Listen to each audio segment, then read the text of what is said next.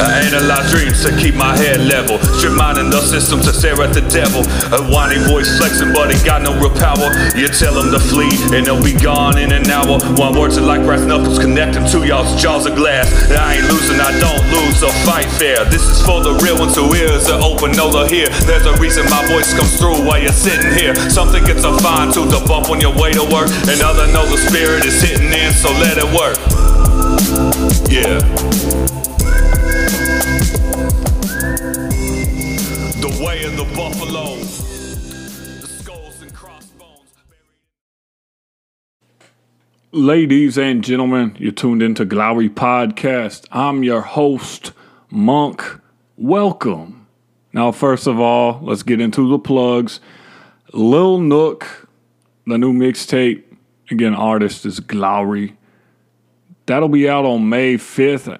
And in fact, if I check the date, I think it drops around the same time this episode will release. But May 5th, if it's not May 5th yet, if it's already May 5th, that has dropped. Go get it.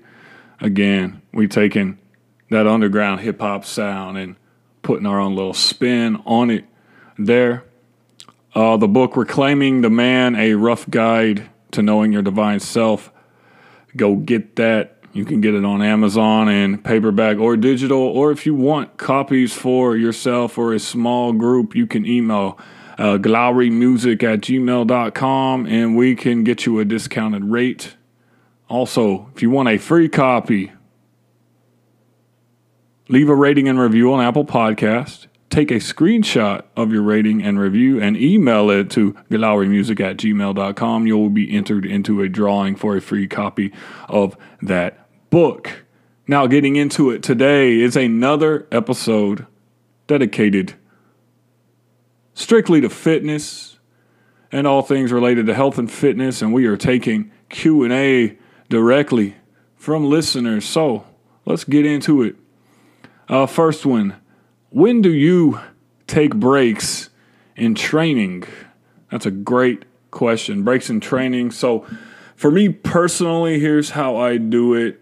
Other part of the question, this listener said, do you go 3 months hard and then take a week off or what? So here's what I do. This is me personally, is I go 3 weeks into a phase and then I take a week off, quote unquote, a week off. So, but in that week off, I'm not just sitting around not doing anything. What I'm doing is I'm playing my sport, right, which is basketball. And I'm doing things that are active, but I am just not like lifting weights, if that's part of my training cycle. I'm not, doing training specific things. I'm doing things that are active and allow my body to be active, burn calories, get a good sweat, get blood flow to every areas. But I'm doing the things I enjoy doing in that week off. I'm just not like training specifically for them. That's what I do. So, for instance, and the other thing I might add in, like if I've been doing a weight-heavy cycle, I'll do 3 weeks on that weight-heavy cycle, and then I'll take that week off, and then that week off, I'll work in some isometrics, and then just play my sport, run, jump, stretch, break a sweat, throw a ball around, hoop a little bit, something like that. That's what I found for me and my purposes works the best. Now, when I've been on other programs, I've done other things. When I was just on a pure strength building program, it's like, you go, 12 weeks hard on your program, and then you just take a deload week, and you might not do anything, or you might do your basic lift and do your basic things that you were doing in that training program, but do them at a much lower intensity. But I think the key you're getting to here in this question is rest is essential, especially when you're training, especially if you're trying to develop strength, if you're trying to stimulate muscle growth, and if you're training towards athletic performance. That rest, that recovery is essential. It might actually even be more important than the training because a lot of studies have shown and, anecdotal evidence from both my personal my own personal experience and other athletes I've worked with is athletes who had more recovery and less training than some athletes that say trained more, but they didn't get on the recovery as much, actually had more gains within the same time period. Very interesting, right? So you could take athlete 1 who does this 3-month block, and they never miss a day, but they're only getting 4 hours of sleep a night, versus this other person who does the same 3-month block, but let's say they miss 1 day a week in that block.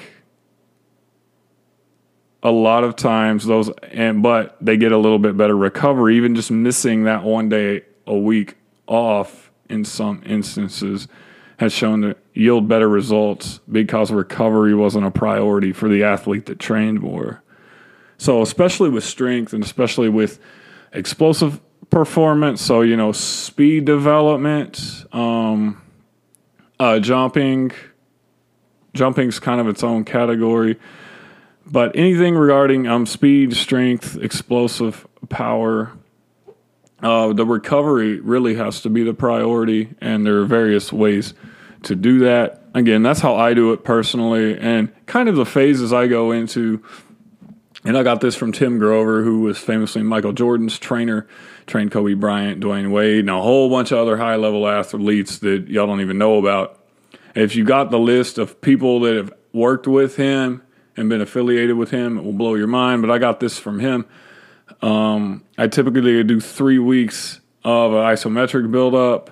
Then you do 3 weeks of a combination. It's lighter weight, heavier repetition mixed in with plyometrics. And then you go into 3 weeks of heavy weights with some different types of plyometrics.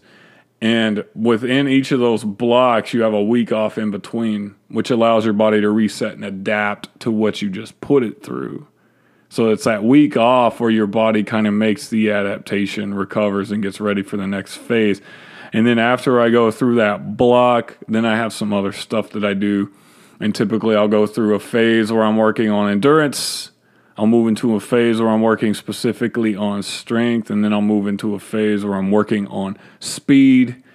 That brings me through 6 months of the year. And then that other 6 months out of the year, I'm really just focused more on maintenance and whatever my schedule allows.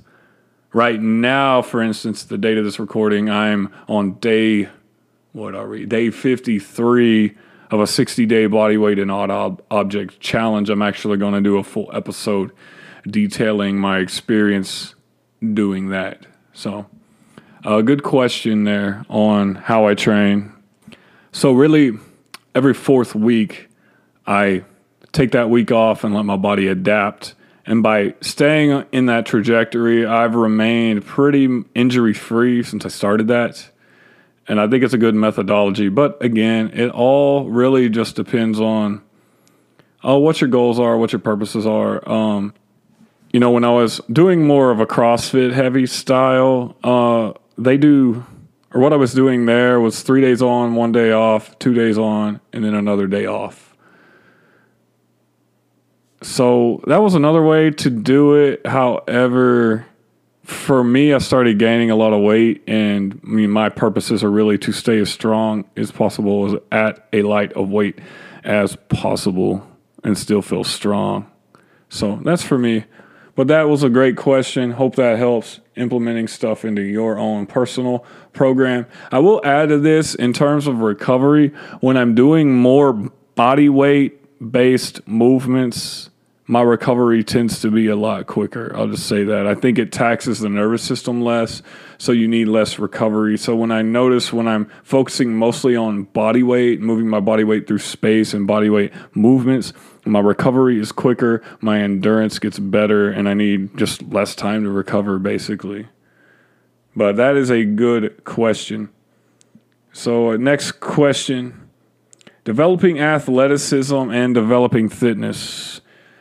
Monk, you talked about in a previous episode how fitness and athleticism aren't the same thing. So can you talk a little bit about developing athleticism and developing fitness? So athleticism can be developed. It's believed that there's some genetic blueprint, and some people have it, some people don't. Some people just have the athleticism and they'll always have it. Some people aren't born with it and they'll never have it. Now, some people are just born with it, and there are a variety of reasons and things we could look at to get into how people are more genetically gifted or not. But everybody has a genetic potential, but there are things you can do training-wise and diet-wise, lifestyle-wise to develop your athletic potential. Most people who are considered not athletic actually have good athletic potentiality. They're just not doing things to develop or put the stress on the body that will develop the athletic potential that they have sitting in there. Other people that seem naturally athletic most of the time have done something at an early age that unlocked that athletic potential, and they've learned those movement patterns at an early age, early on, to where when they're older, it's just seemed like something that was natural. And normally what we mean when we talk about the developing athleticism, it's running fast and jumping high. These things you can't necessarily teach or train for. However, you can do some things to put your body in a situation that allow you to become more athletic. The basic formula for that is strength through length. So if you can get a greater range of motion in whatever the thing is that you're doing, and then get stronger through that whole range of motion, you will get more athletic, right? You're going to allow more access in your body to do the thing that you want to do, whether that's run faster, whether that's jump higher, whether that is to be stronger. Okay? And then athleticism, when we talk about that, it changes according to the context, right? If we use a sports analogy in basketball, if we look at positions, if you are a center, being an athletic center has its own set of criteria versus being an athletic small forward.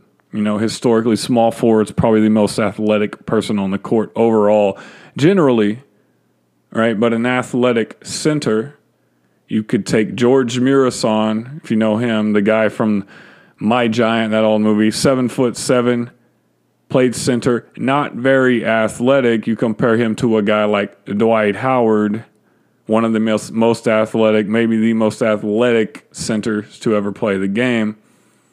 See, obviously two different things. However, if you compare Dwight Howard's athleticism to, let's say, LeBron James, Dwight Howard is athletic, but he's not quite as athletic as LeBron James if you compare them just based on objective athleticism as a general thing. However, LeBron James as a small forward, right? There's a couple guys in the league that are more athletic than him, I would argue, as well. So it all depends on the context. You could take the same analogy, like if we were comparing football players. An athletic left tackle is going to be different than an athletic running back. All running backs you would look at are generally athletic, most likely. However, some have other potentialities and make them more athletic than others. Look at an old school running back, like a dude like Ron Dane, wasn't super athletic but was super effective. Whereas you look at a guy like LT or Reggie Bush, super athletic, freakishly athletic, and also effective. Okay, so athleticism does have a different context, and fitness can change according to the context, because being fit means possessing the abilities to do the job or accomplish the task in front of you. However, when we talk about fitness, what we are having a balance of things that you're able to do, or having a bunch of different tools in your belt, right? So when we mean fitness, are you generally strong? Do you generally have good endurance? Are you generally fast? Can you generally adapt to situations? Can you do a variety of different things? This is what we mean by fitness, because that would allow you to be fit or fit into a bunch of different things. Although you might not be the strongest, you might not be the fastest, you might not have the best endurance, you can do a little bit of everything. That's what we mean in fitness. Now, is there a correlation between the two? I think if you are developing in your fitness, which for most people this is a goal, you want to be well-rounded in your fitness because it applies to things you can do in your everyday life. Me, I'm a bit of an anomaly because I coach athletes specifically for the abilities, or to train them in their abilities to grow in athletic performance. Therefore, I have to do things myself to demonstrate what I'm asking my athletes to do to be an athletic performer myself. So being fit for me also comes with a degree of athleticism, but I'm not most people, because most people don't do what I do for a living. So I have to have a degree of athleticism in order to demonstrate things to my athletes. However, before I was doing this, I wasn't as concerned about the athletic side. I was just concerned with being fit. And so developing fitness, so if you are developing in your fitness, and I found this to be true because I got away from the athletic side for a while and then I came back to it.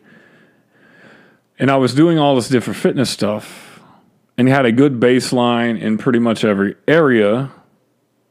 And then when I started, hey, I need to unlock this athleticism again to be able to do some things to make me more effective in my sport and my job.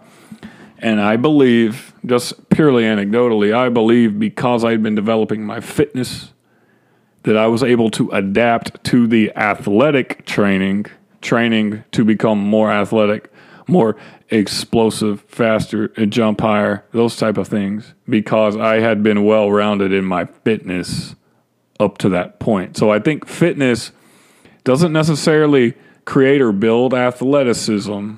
However, I think the fitness, it just gives you a better starting point if you were to want to develop athleticism. And again, I made this point last time I talked about this. You have people that are super athletic and then are fit.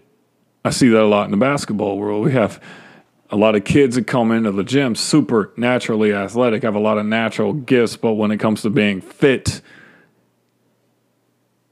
they're lacking in certain things. There are a lot of imbalances that they have. And so for them, we're trying to get them more fit, which again, when they get more fit, it actually ends up increasing their athleticism because they're more balanced and they already have their natural gifts that they're using. So a good question about that. If you haven't listened to the previous episode, which I guess by the way you worded your question, you probably have, but go back and listen to that. There might be some more nuggets in there for you. Next question, Monk. We're told to consume a wide variety of foods, all the rainbow colors, fruits and veggies, a balance of red and white meats, and just the right amount of fish and seafood. And also we need to throw in some seeds and nuts to snack on, maybe some dairy and some grains here and there. But really, back in the day when people arguably led simpler, healthier lives, access to every variety and color of food wasn't an option.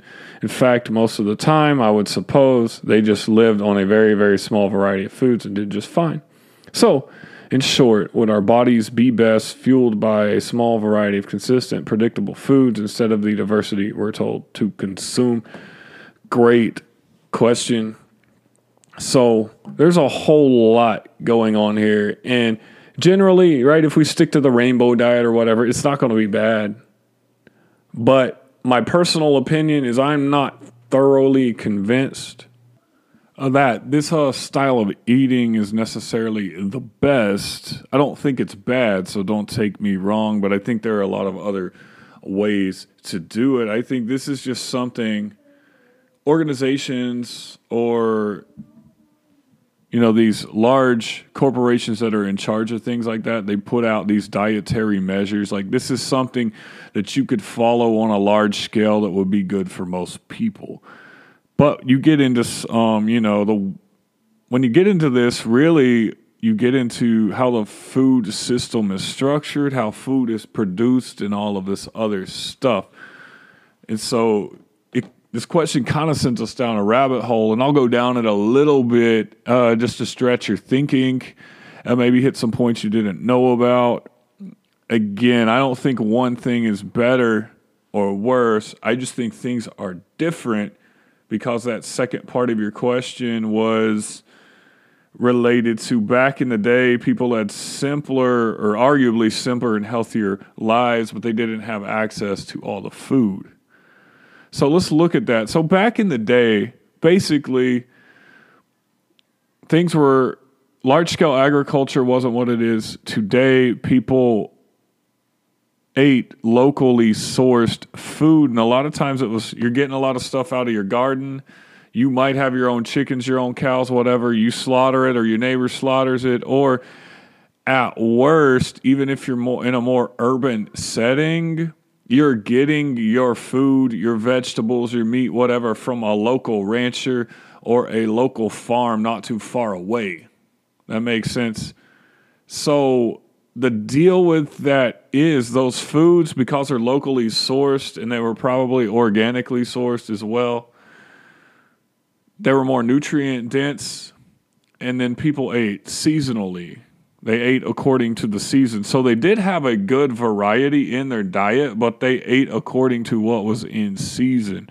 See, we live in this weird culture now where we have access to everything at all times, and our bodies don't really adjust to the season. And then, of course, if you're like me, when you live in, the southeast coast of Texas, there really aren't seasons. So almost everything grows all year round here, but then you're able to ship due to technology, due to shipping practices, due to how we import and export foods, and then the storage of these foods. We can get any food we want at any time, basically, but the problem is with the transport and the preservation, right, preservatives of these types of foods, we lose a lot of the nutrient quality and the flavor profile of what the foods are supposed to taste like, especially at the micronutrient level. The macronutrients stay intact for the most part, but it's the micronutrients that we lose. So this suggestion that we eat, a wide variety of colors, and the red meat and the white meat and, some grain and some nuts and all of this, that's good because it's what it does to your microbiome. But part of that has to do with, again, the way these foods are stored, because we have access to them, and because they are shipped, but they lose a lot of their micronutrient profile, whereas back in the day when you're eating locally sourced food that's close to you, food you aren't so removed from the process from, they're going to have more nutrients naturally in the food. So, for instance, like if I grow some spinach, or let's just say my neighbor up the road, okay, so this town that's up the road from me, 15 miles, Conroe, right? Let's say I have a friend who grows spinach in Conroe, right? He grows that spinach, he plucks it that day, throws it in a bag, and then I go out there and buy it from him in his little market. That spinach is going to have way more nutrients in it than if I went to Kroger 2 miles from my house, right? Bought a bag of spinach, cooked in, and let's just say it's the same type of spinach. It's going to have less nutrients. It's going to have preservatives and all of these other things for it to be able to survive transport and then survive on the shelf until someone can come pick it up. So that's part of why the dietary suggestions are the way they are. It has to do with the transport and the economics of the food, not necessarily what is good and what is bad for you, but it all gets down to the nutrient quality. You have to eat that way because of your general foods, unless you're getting them right there next to you locally. They're not going to provide as many nutrients as something that is locally sourced or something you grew your own. And then the second part of that is also we're not eating seasonally. People led these relatively simple diets back in the day, but there was a lot of variety in their diets, but they were eating seasonally, right? So when it was bean season, right, you're eating a whole lot of beans. You're eating beans because they're in season, and then you're, canning and jarring some for when stuff isn't growing. And you're eating seasonally according to what's in season. And now food grows during certain seasons, and your body actually craves the foods if we live closer to the earth, because then you have to remember, right, we were outside more. We were getting sunlight. Our feet and our hands were on the bare ground, so we had a lot less inflammation in our bodies. That's something a lot of people don't realize, is that by not getting into contact with the earth, with our skin, it actually creates a lot more inflammation in our bodies because we're wearing, shoes with rubber soles. We're in these buildings. We're not in natural light. And then these buildings have substances that actually trigger inflammatory reactions in our body. And it's not a lot. It's subtle. But trust me, this practice of grounding or earthing that is starting to become popular. Like, look, just notice the difference. Go outside, sit on the ground or put your bare feet on the ground for 15 to 20 minutes one day and just notice how much more relaxed and at ease you feel after you do that. And there's a very real reaction in your body that's happening is because your body is getting rid of free radicals. It's getting rid of all these weird isotopes of stored electrons that cause inflammation in your body. And what it's doing is it's getting your body closer to an alkaline state, and it's removing stress hormones in your bloodstream. So that's part of it, just people living closer to the earth in those times. Your body starts to react and crave certain things according to the seasons. And so that's another part of it. I mean, just a quick example, like if you notice when the prime growing seasons for citrus fruits tend to correlate with when the cold and flu season is, right? So Mother Nature, God, our bodies know naturally what they need. We've just have all these other things and processes that have kind of taken us away from the natural rhythms we have lived under for so long. This massive food production scale that we live under right now is really this new thing. It's a brand new thing in human history. There are benefits in terms of like we're able to feed a massive amounts of people that we wouldn't have been able to feed, but it does come at a cost. And I think we're seeing some of that cost too. So to answer your question, our body is best fueled by a small variety of consistent, predictable foods instead of a diversity. We're told to consume. Again, it depends on your goals, your personality, where you live, what your day-to-day lifestyle is. It really does. I think if you simplify things, like starting an elimination diet, that's like keto is so popular. Keto is basically an elimination diet. Vegetarianism or veganism is an elimination diet. But if you follow some type of elimination diet, what's the other one people are doing? Paleo is an elimination diet. The carnivore diet, where you eat nothing but meat, an elimination diet. When you follow an elimination diet, you start to realize there are things that you could do without, things that your body reacts better to than others. But I think the thing with all of it is you do one of these elimination diets, and I don't think anyone is better than the other. I think what happens is your health gets a boost because you're eliminating a bunch of the waste that you're normally consuming now is not there.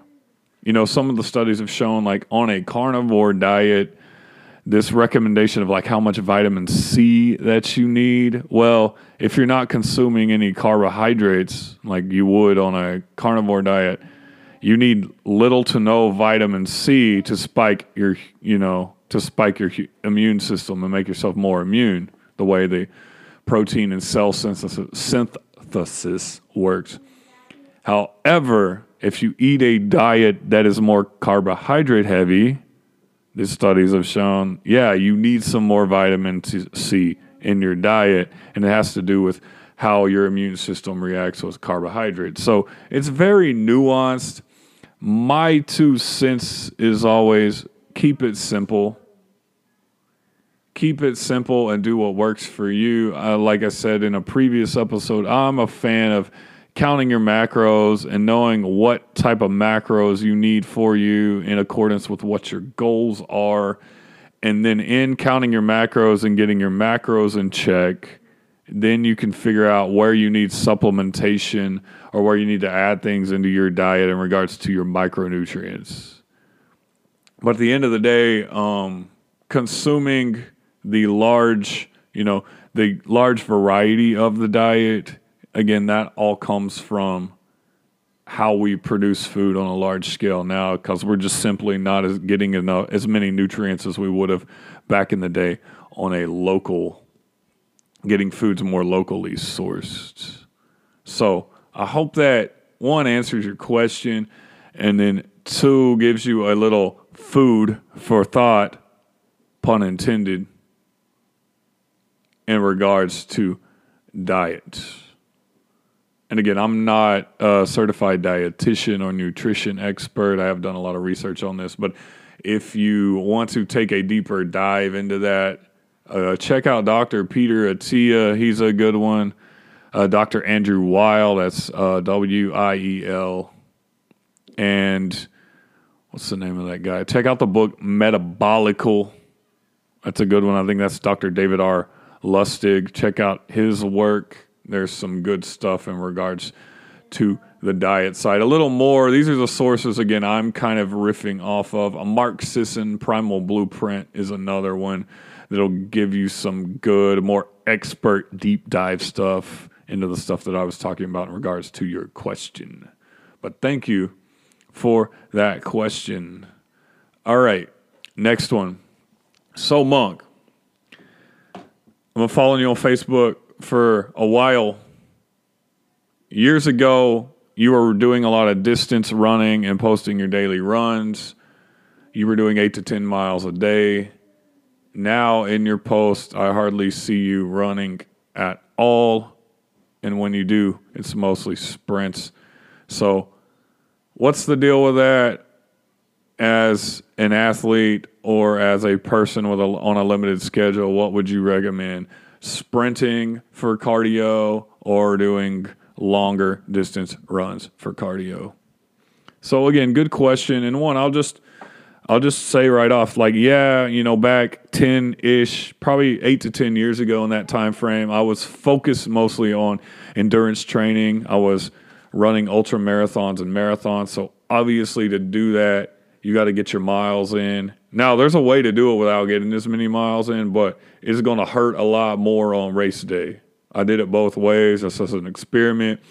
And check out the episode I did with Danny Campbell. We actually talk about this a little bit. Running a marathon with little to no training, but doing other things to get your cardiovascular system in check. You can do it, but the rest of your body is going to be very, very sore and a lot less resilient to all the pounding you're going to take when you run a longer distance.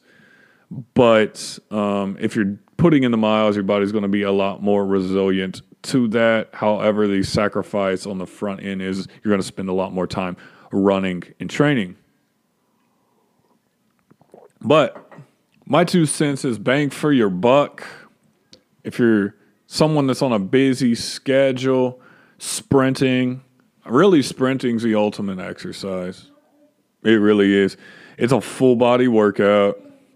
That's why these professional track and field athletes are in such good shape, because they do sprinting for a living. It accomplishes a lot in a short time period, right? You get cardiovascular training in. Depending on the length and the duration of the type of sprints, you actually train all 3 energy systems. You can build muscle through sprints, and you also burn fat at a higher rate. You're going to start getting into a fat burning zone if you sprint for 20 seconds at a maximum effort versus if you were to jog a long, slow distance, you would have to get this to tap into the fat burning zone, unless you're already in a ketogenic state. You would have to run for more or less an hour at a slow pace to tap into the fat burning mechanism. So to me, sprinting gives you more bang for your buck. And for my purposes, like I said, I'm in a position in my life now where I coach athletes, but it's designed strictly towards athletic performance in certain sports. So I have to, in order to train these athletes, demonstrate what is necessary for them, and to play the sports of my own, both for fun and in my job, I have to maintain a certain level of athleticism myself.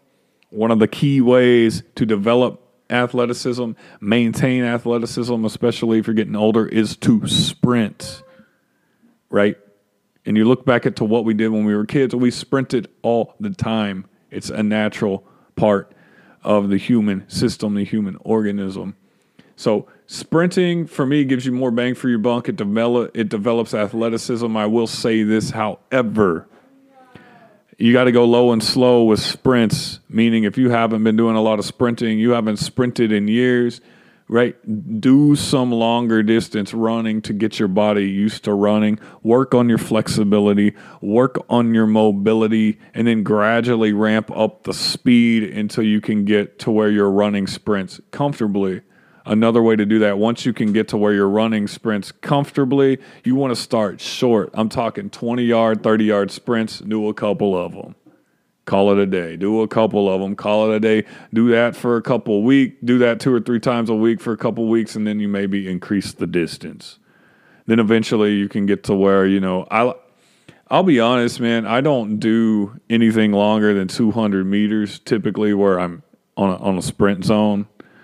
Most of my sprint work has to do, I do the old Herschel Walker program, or I'm doing hill sprints, a lot of uphill sprints, and then downhill sprints are actually good because it helps with your foot turnover and your hip extension, which is a good deal. It actually helps lengthen, works on that, not the the eccentric phase of your muscles as your muscles are lengthening, which then in turn helps your muscles grow.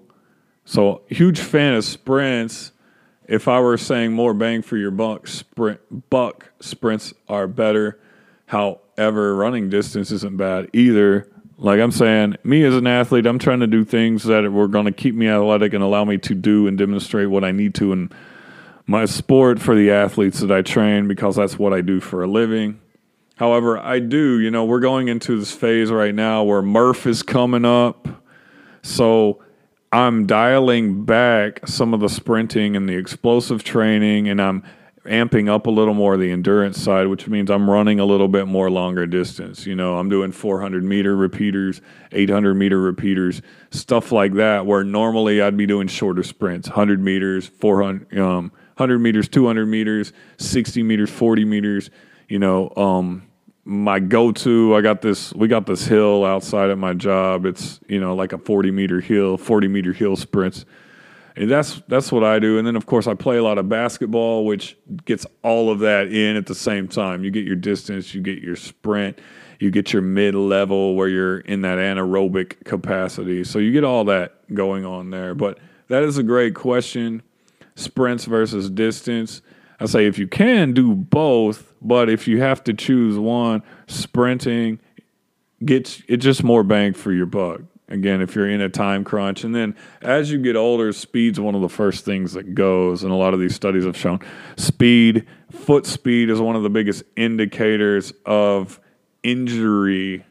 So those who don't have as good a foot speed and foot agility when they're older in life have a lot higher likelihood of getting injured, like falling and things. So if you're developing that as you're aging, it's going to help you be more resilient in your older age. Also, running in general is going to help build your bone density, but sprinting, because it's more high impact, is going to build your bone density, your ligament, and cartilage resistance, and it's going to forge those connections even more. It's going to make you stronger overall. However, again, caveat, you can't just start all out doing it if you haven't been doing it for a while. For me personally, I was running a lot, back then when you're seeing me do all those posts, but literally I had to take, 6 months to a year to really build my body back up to start running fast and with power. So, and I'm young and in shape while I'm doing that. So if you're old and out of shape starting to do this, you got to build up gradually to do it. And there are a lot of good programs you can look at to try to do it. But experiment with that. Let me know how it goes. That's a great question. So, ladies and gentlemen, that's all I got for today on the fitness questions. I like doing these fitness episodes. It's kind of a niche in terms of what we do, but for those of y'all who enjoy it, I'll keep doing it. Again, it's something I nerd out about, and I have the privilege of being able to dig into a lot of this in my day job. So if I can bring value through this content to you in terms of, again, the whole idea between optimizing your fitness is to optimize your life and to allow you to have a better quality of life, which in turn means a happier life. So remember all the stuff we plugged at the beginning. Get on that. Rating and review on Apple Podcasts. Take a screenshot. Send it to glowerymusic@gmail.com. I'll enter you into a free drawing for my book, Reclaiming the Man, a Rough Guide to Knowing Your Divine Self. If you haven't picked that up yet, pick it up on Amazon. If you have picked it up, pick up a copy for your friends and give it to them. If you want discounted rates or group rates, email us and we'll work a deal out with you. A Lil Nook album dropping May 5th. Hit that out on the music side. And people have asked, like, how can we help grow this? Look, the easiest way you can grow this is just when you're listening to it. Y'all all on social media. When you're listening to it, when it drops into your playlist on Thursday morning, boom, hit it and just hit that link and share. Share the link on your Facebook page. Take a screenshot. Share it on your Instagram or your Twitter. That's the easiest way you can do it. And it helps grow the show. And then give me feedback, man. What do you want to hear more about? What do you like? What do you not like? What can we do better? And that is also helpful. But until next time, it's your boy Monk. Peace and blessings to you from the Most High. I'm out.